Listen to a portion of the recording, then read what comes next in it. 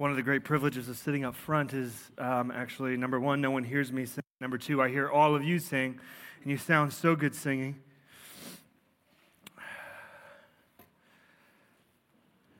We're going to now enter into God's Word and ask Him to speak. Let me get my tissues.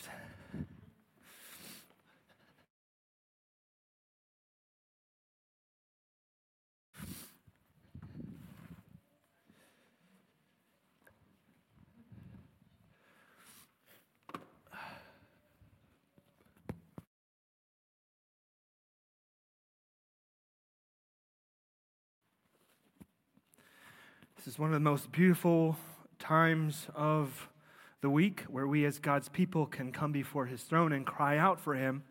And when we cry out, He hears like a gracious Father sends the Son to care for us as children.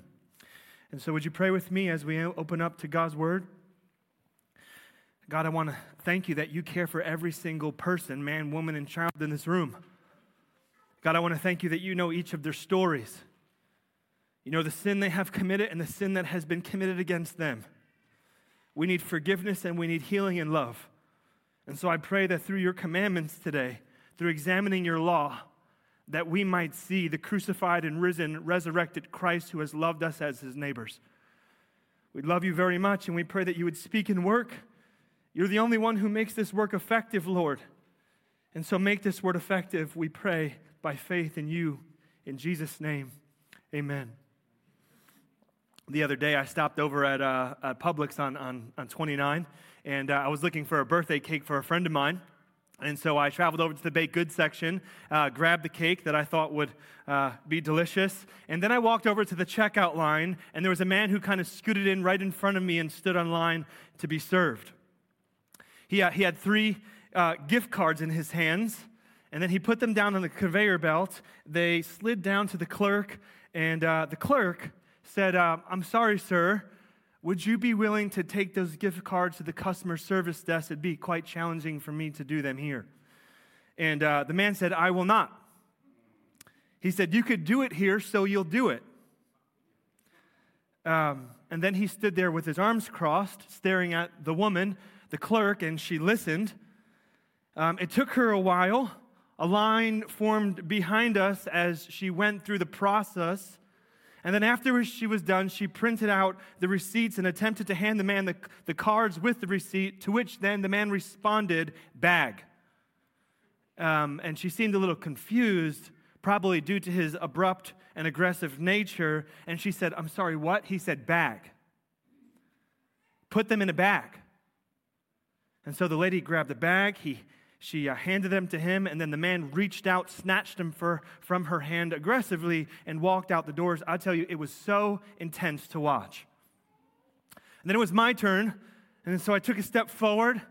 I looked at her. She was on the verge of tears, and I said, are you okay? She said, I think I need to take a breath. And I said, I think that's a good idea. Why don't you do that? And she did one of those.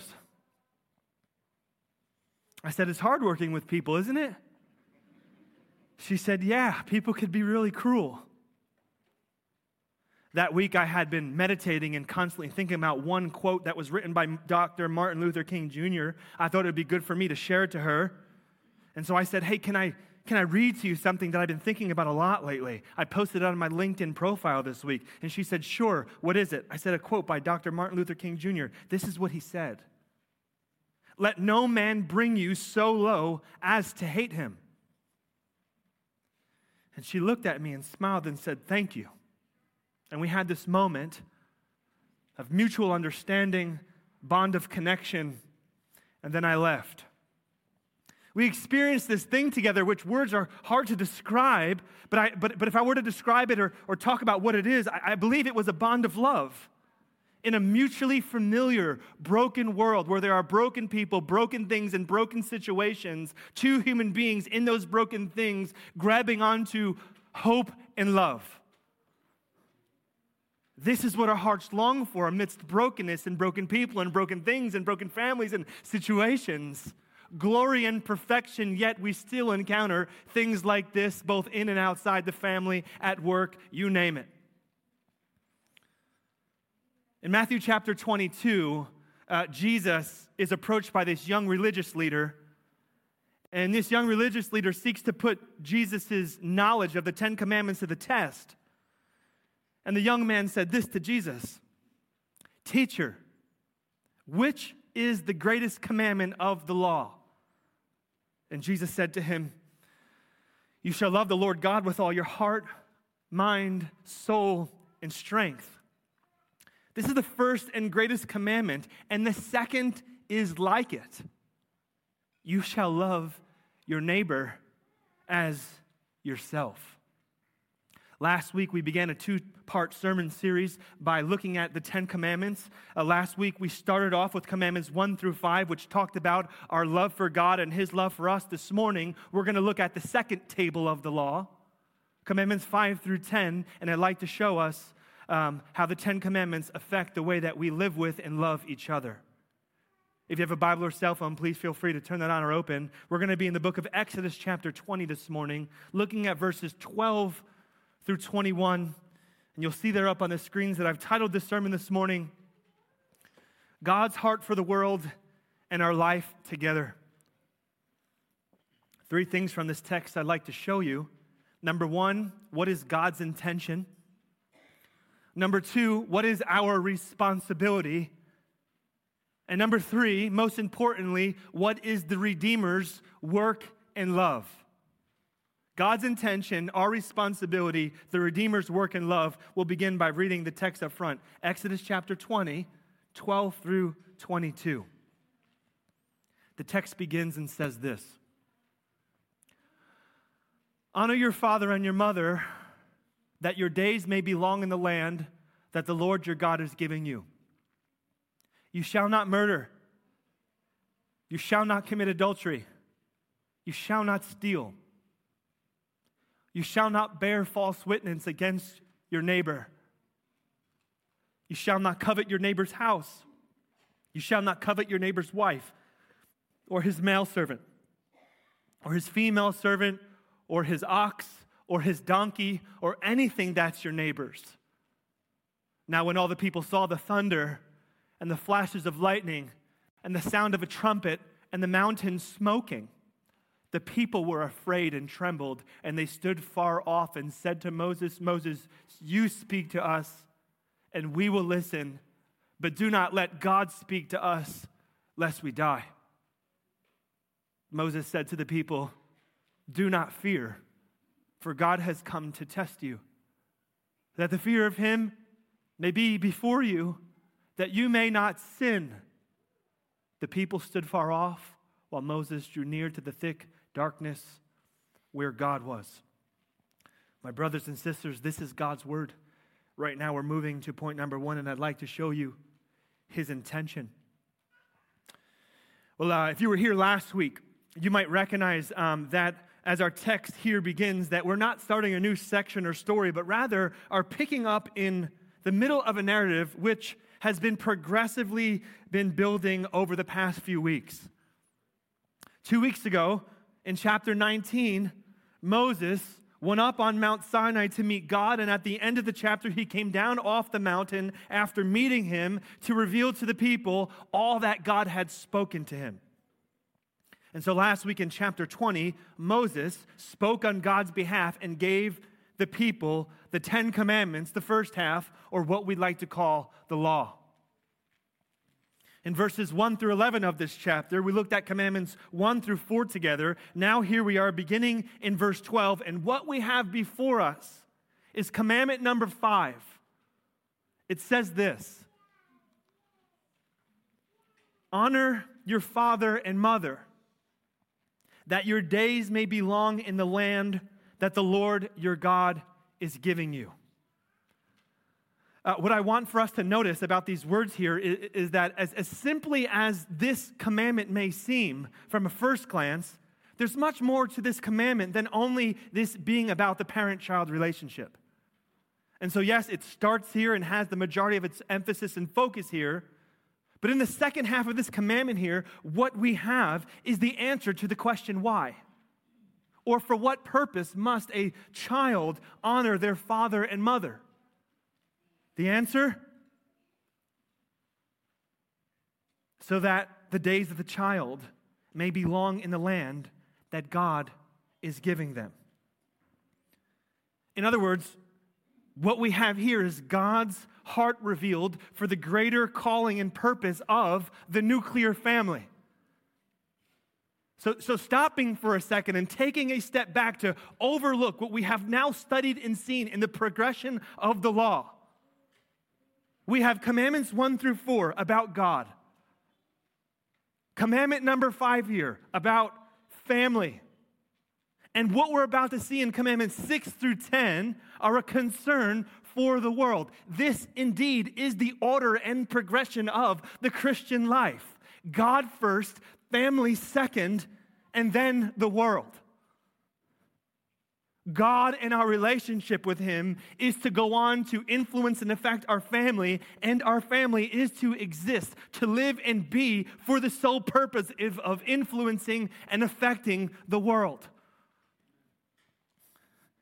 And if you're familiar with the Bible, you might recognize how this comes as no surprise. Actually, this is the way it's been since the beginning, back to the garden. Do you remember what God said to Adam and Eve after He created them and got married? He said this. He said, hey, here's what I want you to do. I want you to be fruitful and multiply. In other words, I want you to have children. And my intention for you and your family is to fill and bless the world. You know me. I love and have created you. Now you, through progressive generations, are to fill and spread throughout the earth.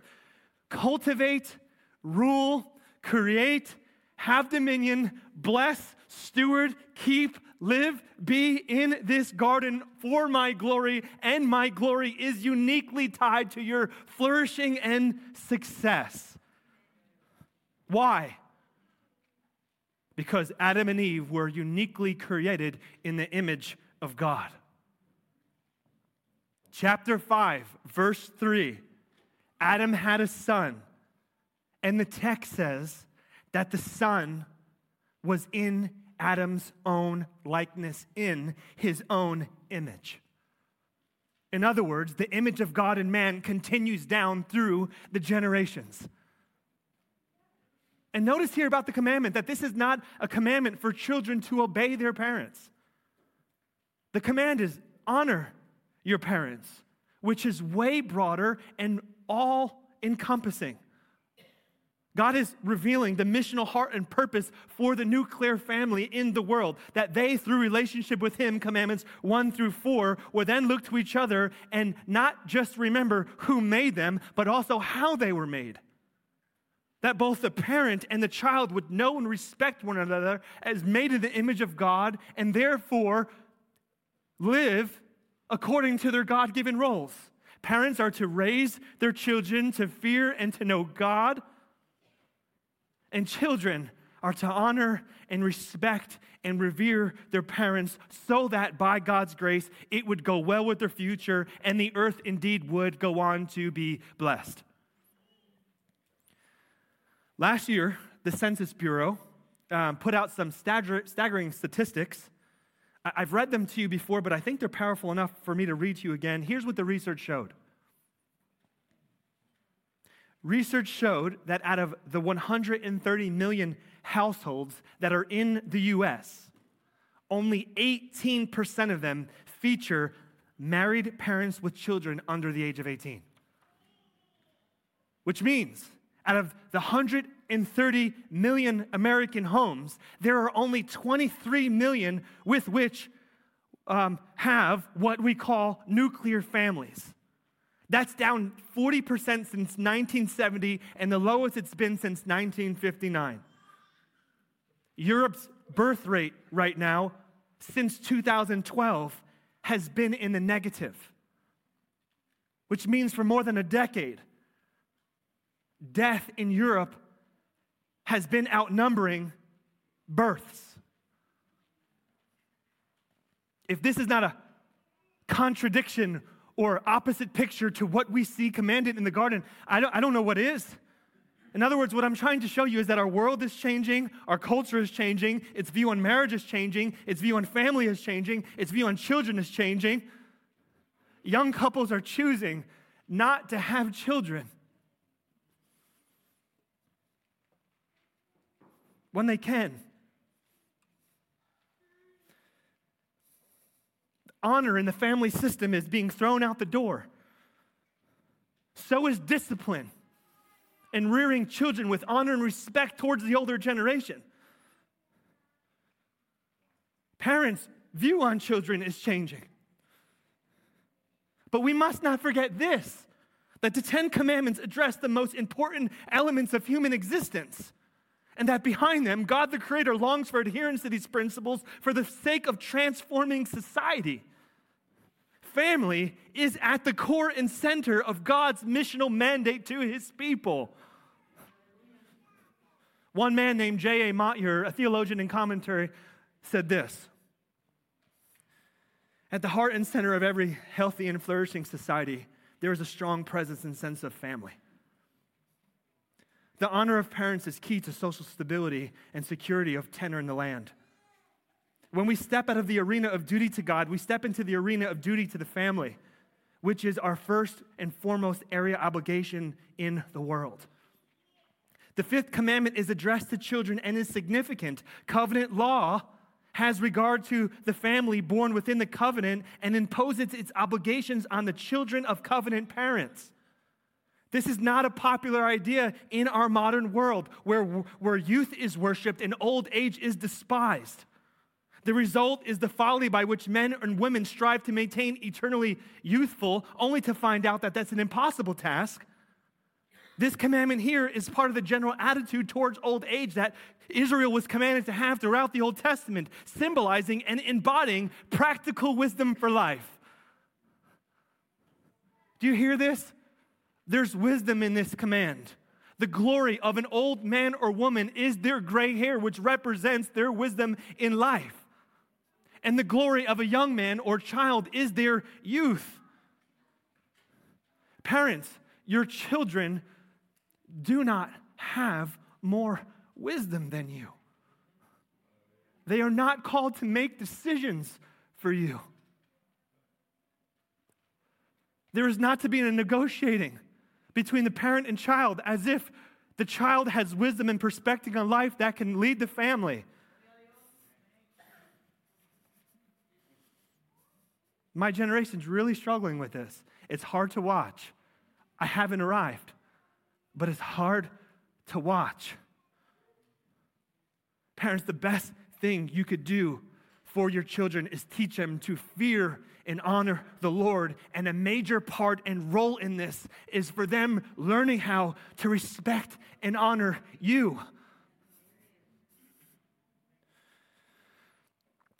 You might be making sense of this all, and you might be thinking, okay, now I see why you're having a fourth child, James. Let me just say, Lizzie and I really haven't figured this thing out, okay? I am so fearful, and I am really trembling at the idea of a fourth child and another little baby girl. But guess what? As crazy and as stressful and terrifying as that may be, Lizzie and I are actually really glad that we got pregnant. Do you want to know why? Because our lives exist for the missional mandate to be fruitful and multiply, so that we would make disciples out of our children, and that by God's covenant grace, one day those children will be sent out into the world to make an impact for the gospel. I know I don't have control over my children's hearts. I know I'm a new parent, but I'm just believing in God's covenant grace for the institution of families and His promise.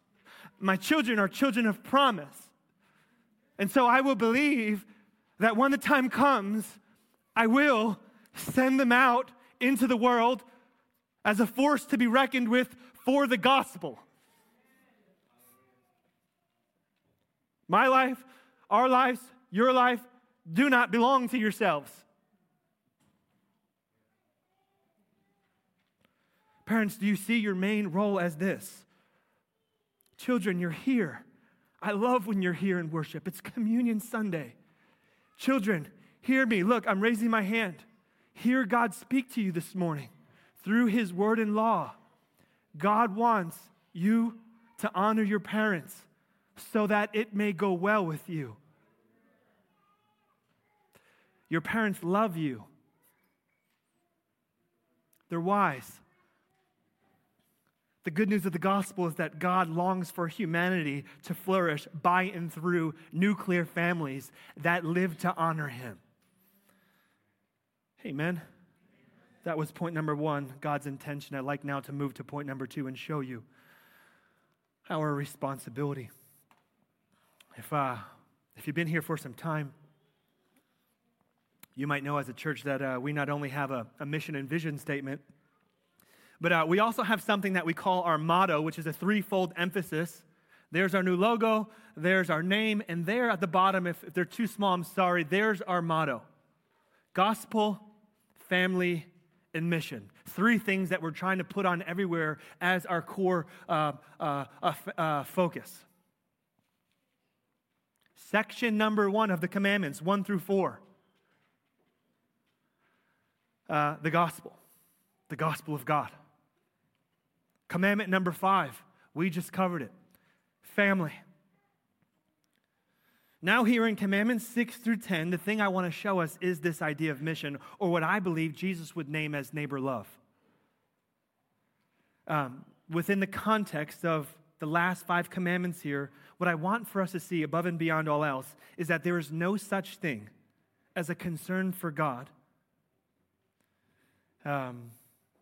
within the life of an individual or family that ignores or is unconcerned with people or relationships around them.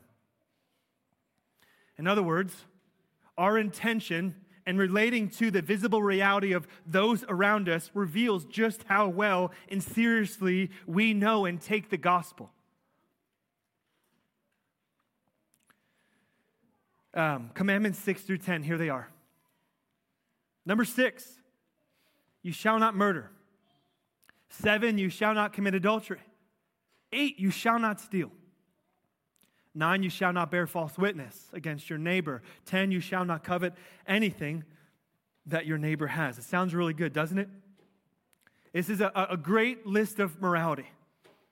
And so I think naturally the question that flows from these commandments here is, okay, James, is what we're looking at a call to neighbor love through being a moral person? Here's the answer. Yes. Yes, this is a list of morality. This is a list of morality that, if obeyed, would go on to accomplish what Jesus calls neighbor love. James, that makes me really happy. I'm really longing to live like this. This is my goal. And as it pertains to my family, James, if I'm honest, really, this is what I want for my children. To grow up with a good education, succeed and find a great job, to be law-abiding citizens, to go to church on Sunday morning, get a great home, know their neighbors, and when someone moves into the neighborhood, to put a pie on their front door and welcome them as a way of love. That's awesome. This is great. We should pursue these things. But in this second table of the law, this is where we need to slow down and consider the words of Jesus. In Luke chapter 10, another religious man, an expert on the law, approaches Christ, and he asks Jesus a question. He says this, Jesus, what must I do to go to heaven? And Jesus looked at him and said, well, what do you think? How do you read the law?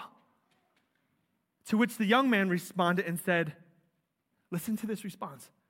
You shall love the Lord your God with all your heart, mind, soul, and strength, and love your neighbor as yourself. Great answer. And so you want to know what Jesus said? He said, great. If you do this, you'll live.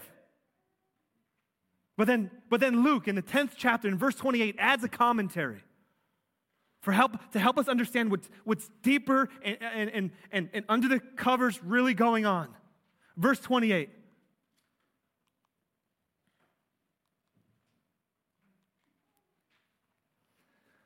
But he, the religious man, desiring to justify himself, said to Jesus, "And who is my neighbor?" Do you see that word justify there that I underlined? In Greek, it actually means to show or to prove righteousness.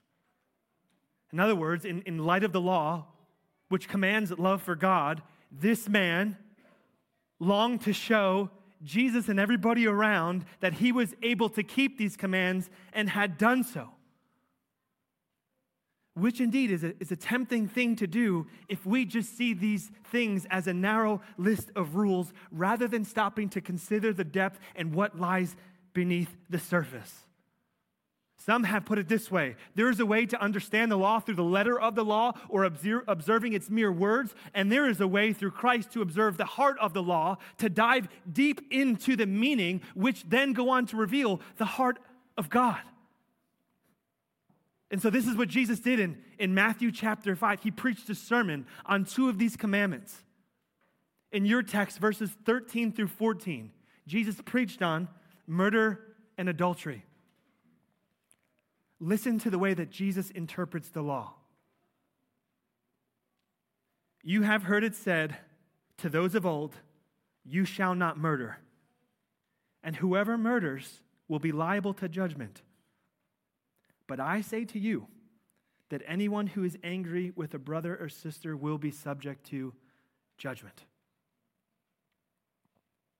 Again, Jesus said, "You have heard it said, 'You shall not commit adultery.' But I say to you that everyone who looks at a woman with lustful intention has already committed adultery with her in his heart." Do you see what Jesus is doing with these commandments here? He's showing us just how deep and quite impossible they are to keep by exposing the rigor of the law.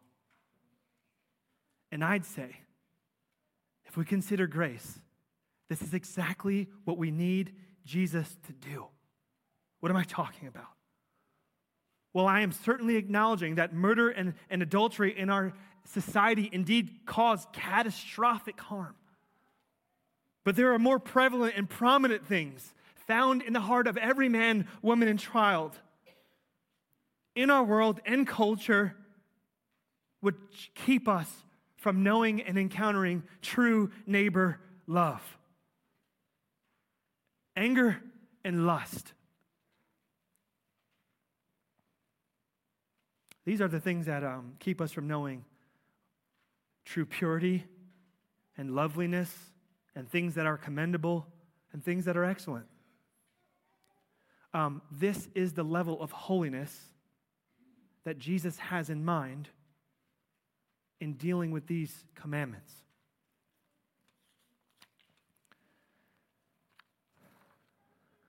What he has in mind is a picture of humanity void of hate. Think about that for a second. What Jesus has in mind is a picture of humanity where humans would not consume other humans and their bodies and persons for selfish pleasure or gain. This is the demand and expectation of the law that God was placing on Israel here at Sinai. As they were seeing his glory, as he consumed the top of a mountain, and these words through Moses were being spoken to them, look what they go on to say in verse 18. They stand back away from the mountain and say, "Moses, please, you speak to us. Don't let God speak to us lest we die." In light of God's holiness and seeing it and hearing the law, they see the rigor and expectation of the holy call. And here in this text, they are full of fear and trembling. You see, the 10 Commandments, understood accurately in light of the lawgiver, accomplish two major things that we all must take note of. Number one, they reveal the holiness of God. And number two, they reveal who we are in light of that. I want to say gently, but let me ask the question. Please consider this for you personally. I'm considering myself. Can you see how you and I, according to Jesus and his interpretation of the law, have adulterous and murderous hearts? Like, given the courtroom parameters which we set in place in the day of judgment, when we will then stand in front of the law, whoever would be able, truly, with purity and sinlessness, to stand in front of God and say, I have loved my neighbor?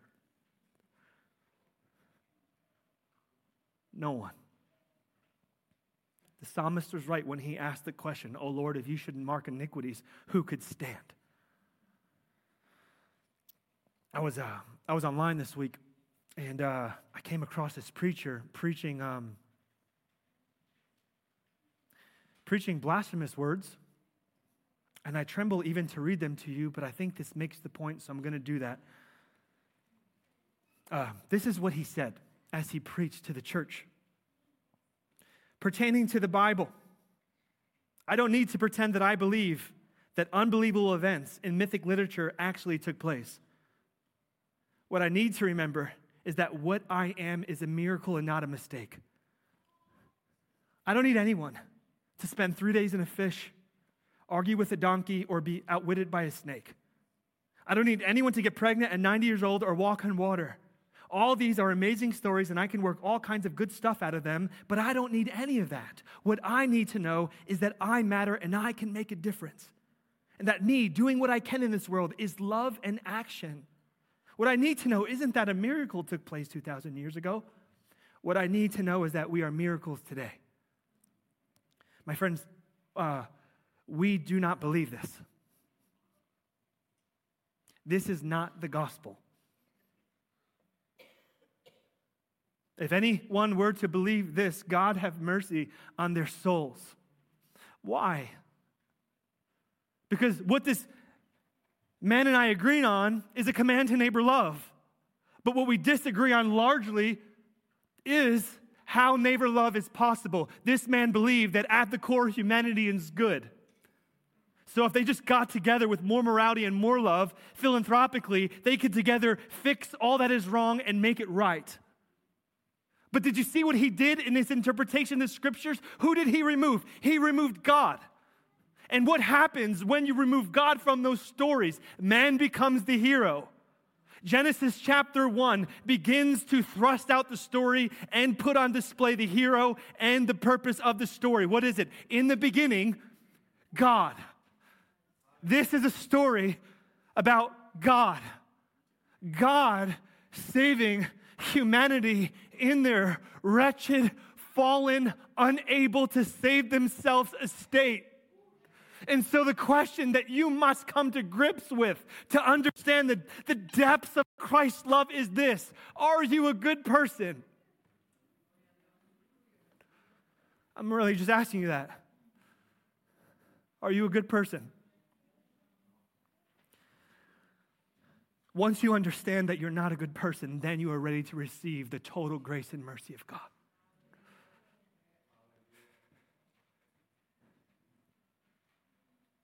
This is what Jesus is doing in his teaching of the Ten Commandments. When he says, be perfect as your heavenly Father is perfect, in context with his teaching of the law in Matthew chapter 5, what he was doing is showing the total impossibility to be perfect as God is perfect, so that in his own perfection, sinners would put their faith in the perfect Son of God.